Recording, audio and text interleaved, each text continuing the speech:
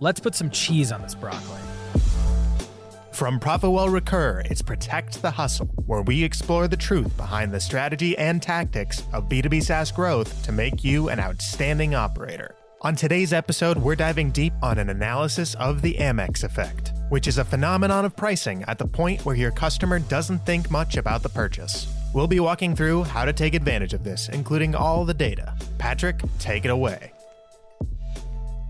Welcome back to Protect the Hustle, the B-Sides. Voice you're hearing, this is Patrick Campbell, CEO, founder of ProfitWell. Today, we are going to be talking about something we've been researching for quite some time. We coined it and defined it a few years back, and it's known as the Amex effect, which is essentially the point at which you can price where your user, your customer, won't really scrutinize the purchase that much. It's the reason why all of us have probably fallen prey to paying for food delivery from a restaurant that's only a few blocks away, or used that Uber or Lyft ride for only a few blocks as well. It's also the reason why there's credit card charges on our credit card statements that basically all add up and there's no one purchase, but we kind of feel like, oh, why is our credit card bill so high? It's also the reason why some people purchase subscriptions and they only use the product for a month, but then end up paying for it for 8 months. So we're going to explore this to make you kind of a stronger consumer, but also to help you in your business. But a couple of other housekeeping items. I'm going to be traveling from Salt Lake City to Miami and back over the next couple of months. I'm going to be doing this by car, essentially, with my better half. And we're going to be stopping in a bunch of different places. So if you're in different tech hubs or just want to hang out and you're somewhere on the east half of the United States, feel free to hit me up. We're probably going to be going to kind of the obvious hotspots in Texas, New Orleans, some of the places in like Kansas City, Nashville, Atlanta, etc. But if you're listening to this and you want to hang out in a safe way, just let me know. It's kind of weird to say a safe way, but all of you know what I mean in the context of COVID, socially distance, all that jazz. Also, we released a couple of new features for Retain, our product that basically plugs into your billing system and reduces your cancellations and churn. If you're interested in those or want to check that out, now is probably the time. It's completely pay for performance, it's turnkey, and we're getting to the point where we're getting really, really good, reducing churn by,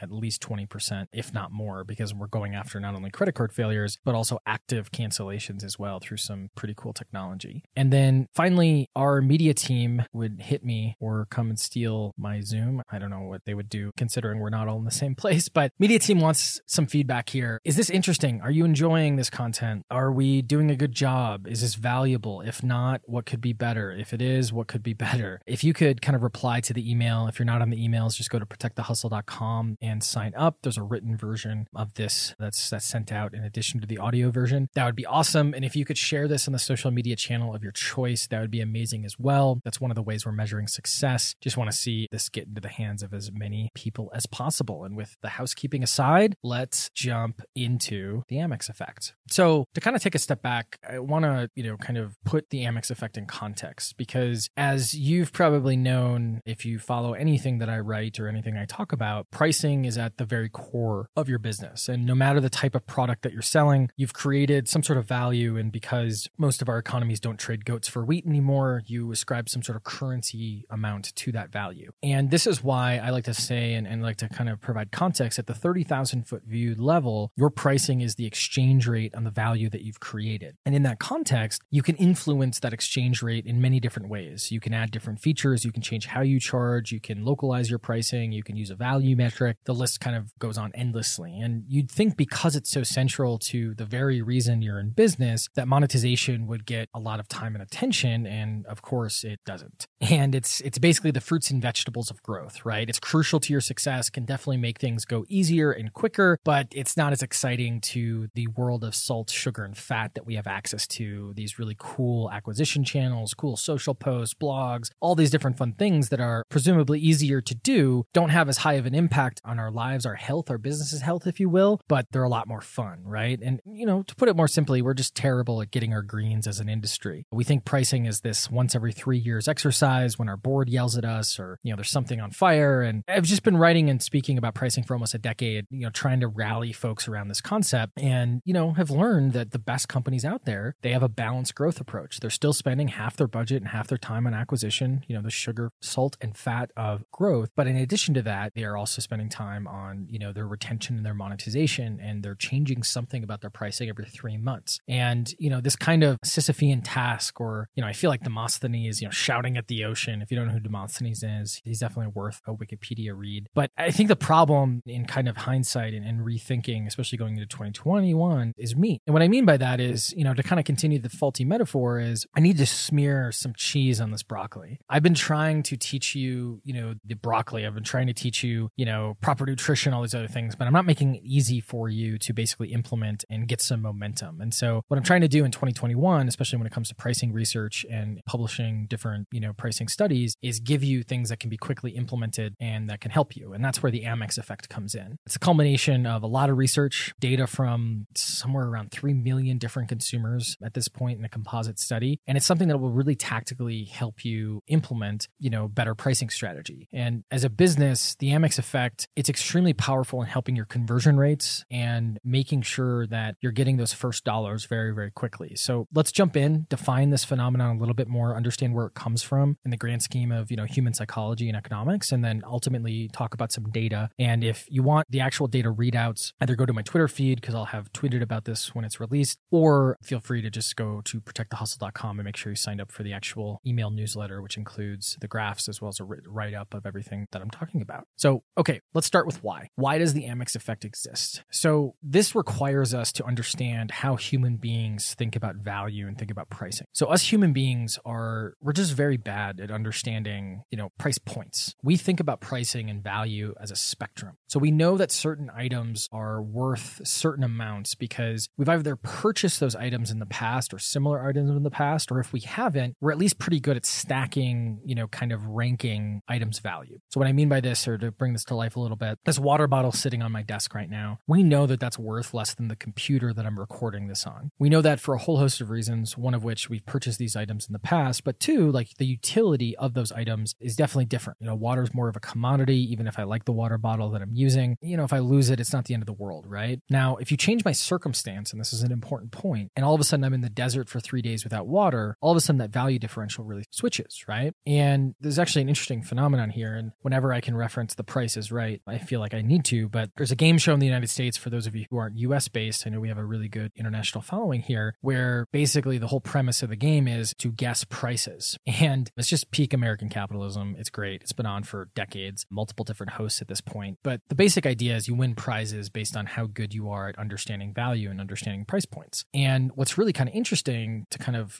support this point is that they've shown that statistically, contestants on the game show win more when the game that they're playing, the mini game on the show that they're playing, involves guessing if an item is more or less expensive than another item, rather than if the game involves them having to actually figure out a specific price point. Put another way, when they have to understand a specific price point, they lose a lot more versus when they can say, oh, that item's worth more than that item, which, those are the two premises of most of the games on that show. So I already mentioned that our personal circumstance and our personal situation can affect things. And this is actually really interesting relative to two main axes, age and income, when it comes to, general human value differentiation. So, put another way, when you were a kid, you got a small allowance for doing chores. The idea of purchasing a computer or even a big Lego set or something like that, it seemed really daunting, right? Because you were only getting $1 a week, or I don't know what kids get these days, but I think I only got like $1 a week until I got a paper route and these other things. And most of us, as we grew up, now most of us are hopefully gainfully employed, or at least know what it's like to be gainfully employed, epidemic aside. It's interesting that what we find is we're more than willing to purchase things like $5 lattes multiple times per week because we have a steadier paycheck. And this is kind of that income that's really easy to purchase. And my personal favorite kind of example here is when people ask billionaires like Bill Gates the price of common grocery items. And this was something that was done on the Ellen Show. I think some other folks have done it with other, billionaires out there. But, someone like Bill Gates hasn't been to a supermarket in decades, and his wealth has basically given him just wildly incorrect context on how much things actually cost. So when people ask him, hey, what's the price of a gallon of milk, or what's the price of a loaf of bread? Typically his answers are like 5 times reality because, again, he just doesn't have good reality on how much things cost. And so when we get into the Amex effect here, there are a lot of factors that can fit into the calculation for your target customer. But when you run the numbers, the primary axis typically for consumer side comes down to income. And then when we look at B2B, it comes down to the seniority of the person inside the organization. So the first breakdown we're going to talk about for the Amex effect is essentially consumer purchasers and looking at it by income. So put another way, what this data answers is, what is the dollar amount where you'd start to think about the purchase? And for a business perspective, it's for a target customer, at which price will they think the least and convert at the highest rate? Now, it's a little bit hard to describe graphs on a podcast, so I'd encourage you to check out the actual write-up, but we're going to do our best here. And so what we have is a graph that essentially is looking at different consumers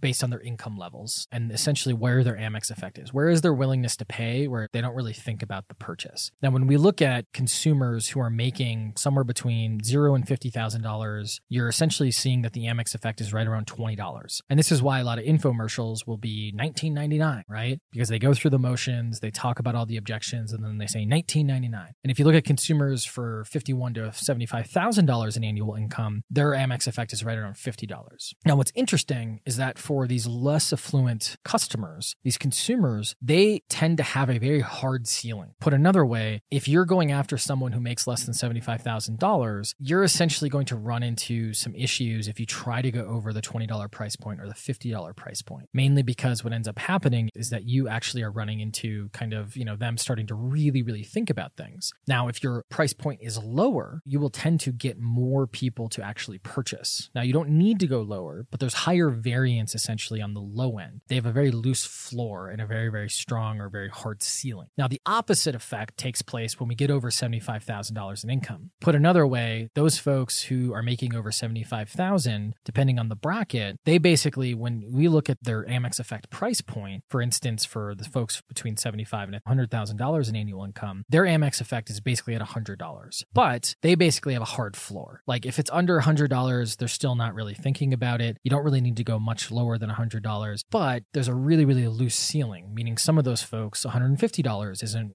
anything to them. Sometimes $200 isn't anything to them. And the effect basically kind of plays out as we look at brackets of people from $150,000 to $200,000 in income, or even people at $200,000 or more in terms of annual income. And so the basic idea here is the higher the income, the stronger the floor and the range is. Meaning if you have a target customer in that range, it's safe to say that that's a really solid price point. And as I already mentioned, lower income folks have weaker floors and stronger ceilings, meaning there's a more variance going towards zero. Practically, this means you can experiment going higher with affluent folks, but less affluent folks, there isn't a lot of wiggle room. Now, the other thing to kind of keep in mind here is that it's not as simple as just putting a payment form in front of their face. They need to be somewhat interested in the product or have some level of demand. The lift doesn't have to be that heavy though. Again, this is why infomercials are, very, very good, very, very persuasive. And the price point is right within this Amex effect for consumers. You also have to keep in mind that it's one of those things where depends on how deep your rabbit hole goes in terms of value. So what I mean by that is if you have, something where your positioning is terrible, your actual product has bad reviews and all these other things, like the Amex effect isn't going to help you. So there's some assumptions here that we're kind of looking at the average or the middle of the road. And then when you look at your business, you are still going to have to make a bit of a judgment call. But if you've done mostly the right things, all of a sudden this is a really, really good guide for you. Now in a B2B context, there's a really similar trend here, but it's, as I mentioned before, more based on seniority. And so with the graph that we set up is we basically looked at early stage companies and then post early stage, which is obviously a really wide range. And then we looked at the Amex effect for frontline, manager, directors, and VPs, essentially. Put another way, like what price point are they, not going to think about the purchase? Now, what's really interesting is that when we look at non-early stage companies, the frontline basically is right around $50, but they have a really hard ceiling. The manager is right around $250, director is right around $500, and then VP is right around $1,000. And what's really kind of interesting here is that when you think about these purchases, what you're essentially seeing is if you're going to try to sell a bottoms up product, depending on who your target is, you'd want to make sure that your price didn't exceed $50 if you're going after frontline workers. And you also would want to make sure that your price was at like $250 or $500 if you're going after kind of managers and directors. Because essentially these folks, this is what their budget authority looks like. They're not necessarily going to scrutinize this particular purchase, and they're not going to feel like they have to go get approval for this purchase if you're priced at those price points or lower, essentially. And you also have to keep in mind that these are likely starting points to get to that first dollar. Once you're in, it's a lot easier to expand. And in this light, this is where things kind of get really, really fascinating because we continued kind of the study and the experience with the product greatly will influence where that Amex effect hits and exists. For instance, what we ended up doing is we separated out two types of B2B purchasing experiences. Someone who's about to purchase after using a freemium version of the product versus someone who's about to purchase from just viewing the marketing of the product. And what we noticed in the data, and again, you can get the graph at protectthehustle.com, ProtectTheHustle.com or checking out my Twitter, is that essentially those folks who had an experience with the freemium product, meaning they have actually used the product or a version of the product, they tended to have much, much higher willingnesses to pay, or their Amex effect kicked in at a much higher rate. So frontline folks, they were willing to pay about 15% more, which isn't much. But then when we get to managers, directors, and VPs, they basically had more confidence in their decision, and their willingness to pay or their Amex effect was 50 to 90% higher. And in some cases broke 100% more willingness to pay. And the reason this is happening is they already have a clear signal that this product is worthwhile and worth quickly swiping that credit card. Their perception of value is increased due to their circumstance. And I know a lot of you give me guff for my stance on freemium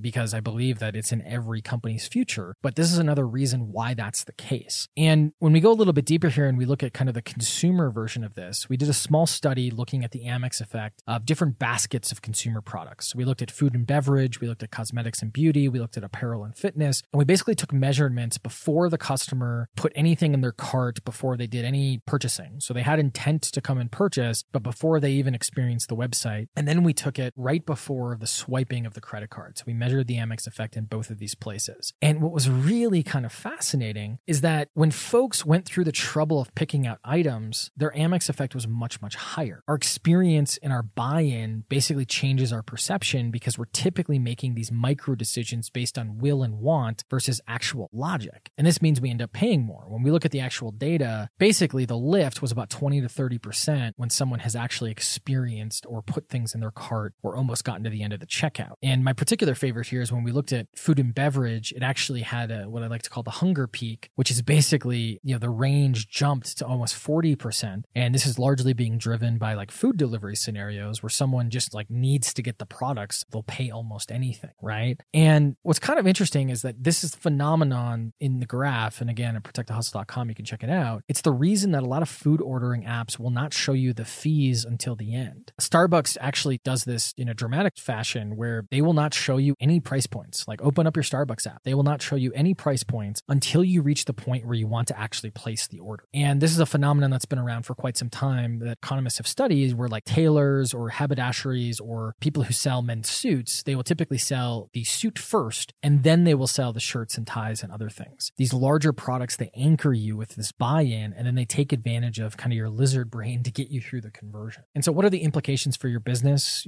What should you do with this information, to put it another way? So the first thing is you want to rethink your payment funnels to encourage more buy-in before the price evaluation actually takes place. One of the biggest tactics to think through in the context of the Amex effect is to rethink how upfront you are with your pricing. Well, I'm definitely not saying like take your pricing page down. That's a whole nother discussion. But there's likely a case to be made for asking a user or customer if they'd like something like an add-on or another piece of the product and not showing that price point until the cart or until the final kind of conversion. And we haven't really seen this as much in the world of B2B. It's very common practice in the world of consumer products. And you're going to end up with folks taking the item out of the cart, but I guarantee you'll have more people buy in to that particular add-on in this manner, which ultimately will increase your revenue per customer and lifetime value. And another big piece here is just another reminder to start using an add-on strategy in general. It's one of the most underutilized pieces of monetization strategy. It's this, in this case, it's getting folks to buy in and then showing them the add-on of priority support, extra analytics, more seats, etc. It's going to increase your adoption rate and thereby increase your revenue per customer and lifetime value as well. The second big thing here is if your product is $30 per month or below, your annual price should lock into the Amex effect. Annual subscriptions typically have about 30% higher retention than monthly subscriptions. And this is especially true when dealing with lower priced products. Right now, if you have a low price product offering, the annual version of that should hit one of the Amex effect price points that are in the data that we showed or spoke about a little bit earlier. So to be clear, like you should price your annuals at $100, $150, $200, or $250. And the thing is that assuming your lifetime value is kind of average here, like don't worry about the size of the discount. Put another way, like if your annual is actually going to end up being almost 4 months off if you price at $200 for some reason, don't worry about the size of that discount. Normally I would worry about the size of the discount, but long story short, like the uptick in folks who are going to grab this product given the Amex effect, it's going to justify any missing optimization in the discounting strategy and threshold. It's a really, really big thing to think about. And this is why a lot of products that are lower priced on a monthly basis, they end up having somewhere around like 50 to 60% of their contracts or their agreements or their payments be on an annual basis rather than just on a monthly basis. So it's huge, huge thing to consider. A good case study there is like MasterCard. Masterclass, right? Masterclass, I believe it's $200 a year. And I think they only offered annual for quite some time before they actually offered up a monthly option. The third thing here is you got to treat your product-led growth and growth in general as a multi-move game. And this is kind of my subtle freemium point that I referenced before. I think too many of us are chasing that initial sale to the point that we're being very penny wise and pound foolish. If you can lower your customer acquisition costs, you can boost your retention, you can increase your NPS, and you can double the amount that your prospect is willing to pay by letting them,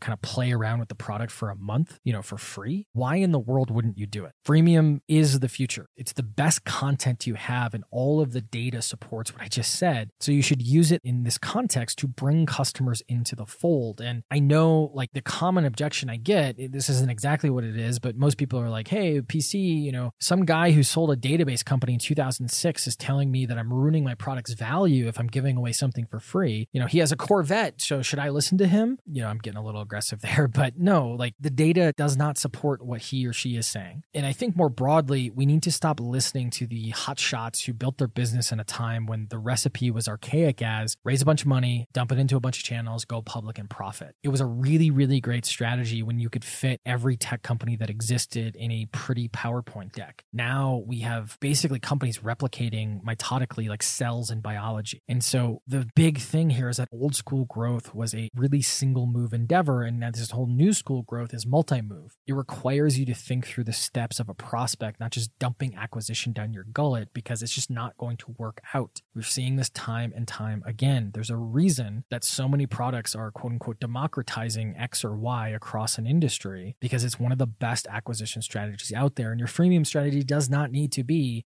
necessarily a product that is perfectly in line with the product that you're selling, as long as it's bringing in those customers. Now, if you can align those two, that's great. But even in the enterprise, if you have some sort of freemium product that brings in your leads and then you sell them the big contract, we're seeing more and more of that. All right. So I'm going to calm down a little bit because I could rant about that all day. And I don't know if that's really interesting. If the rants are interesting, I can get more ranty. Just share with me in the email or on social. But ultimately, pricing, it comes down to understanding who you're trying to sell to and making sure you're providing them value. It's a beautiful symbiotic relationship with that customer, especially in the subscription world where the relationship is baked directly into how you make money. It's that important. And oftentimes it's one of those things that we don't think about our relationship with our customers enough in that context. You got to take pricing more seriously. We didn't even get into how improving your pricing actually has a 4 to 8x impact than improving your acquisition. But you can reply here. I can send you that data. And obviously I've written a ton, including a book on pricing, which goes deeper into monetization strategy and the data. So feel free to reach out, pc@profitwell.com, or hit me up on Twitter and we can go from there. But hopefully this was useful. If you want to see the data, go to protectthehustle.com, find me on social or reply, or just email me at pc@profitwell.com. But with that, have a good rest of the week. Be well, and we'll talk next week. See ya. Thanks for listening.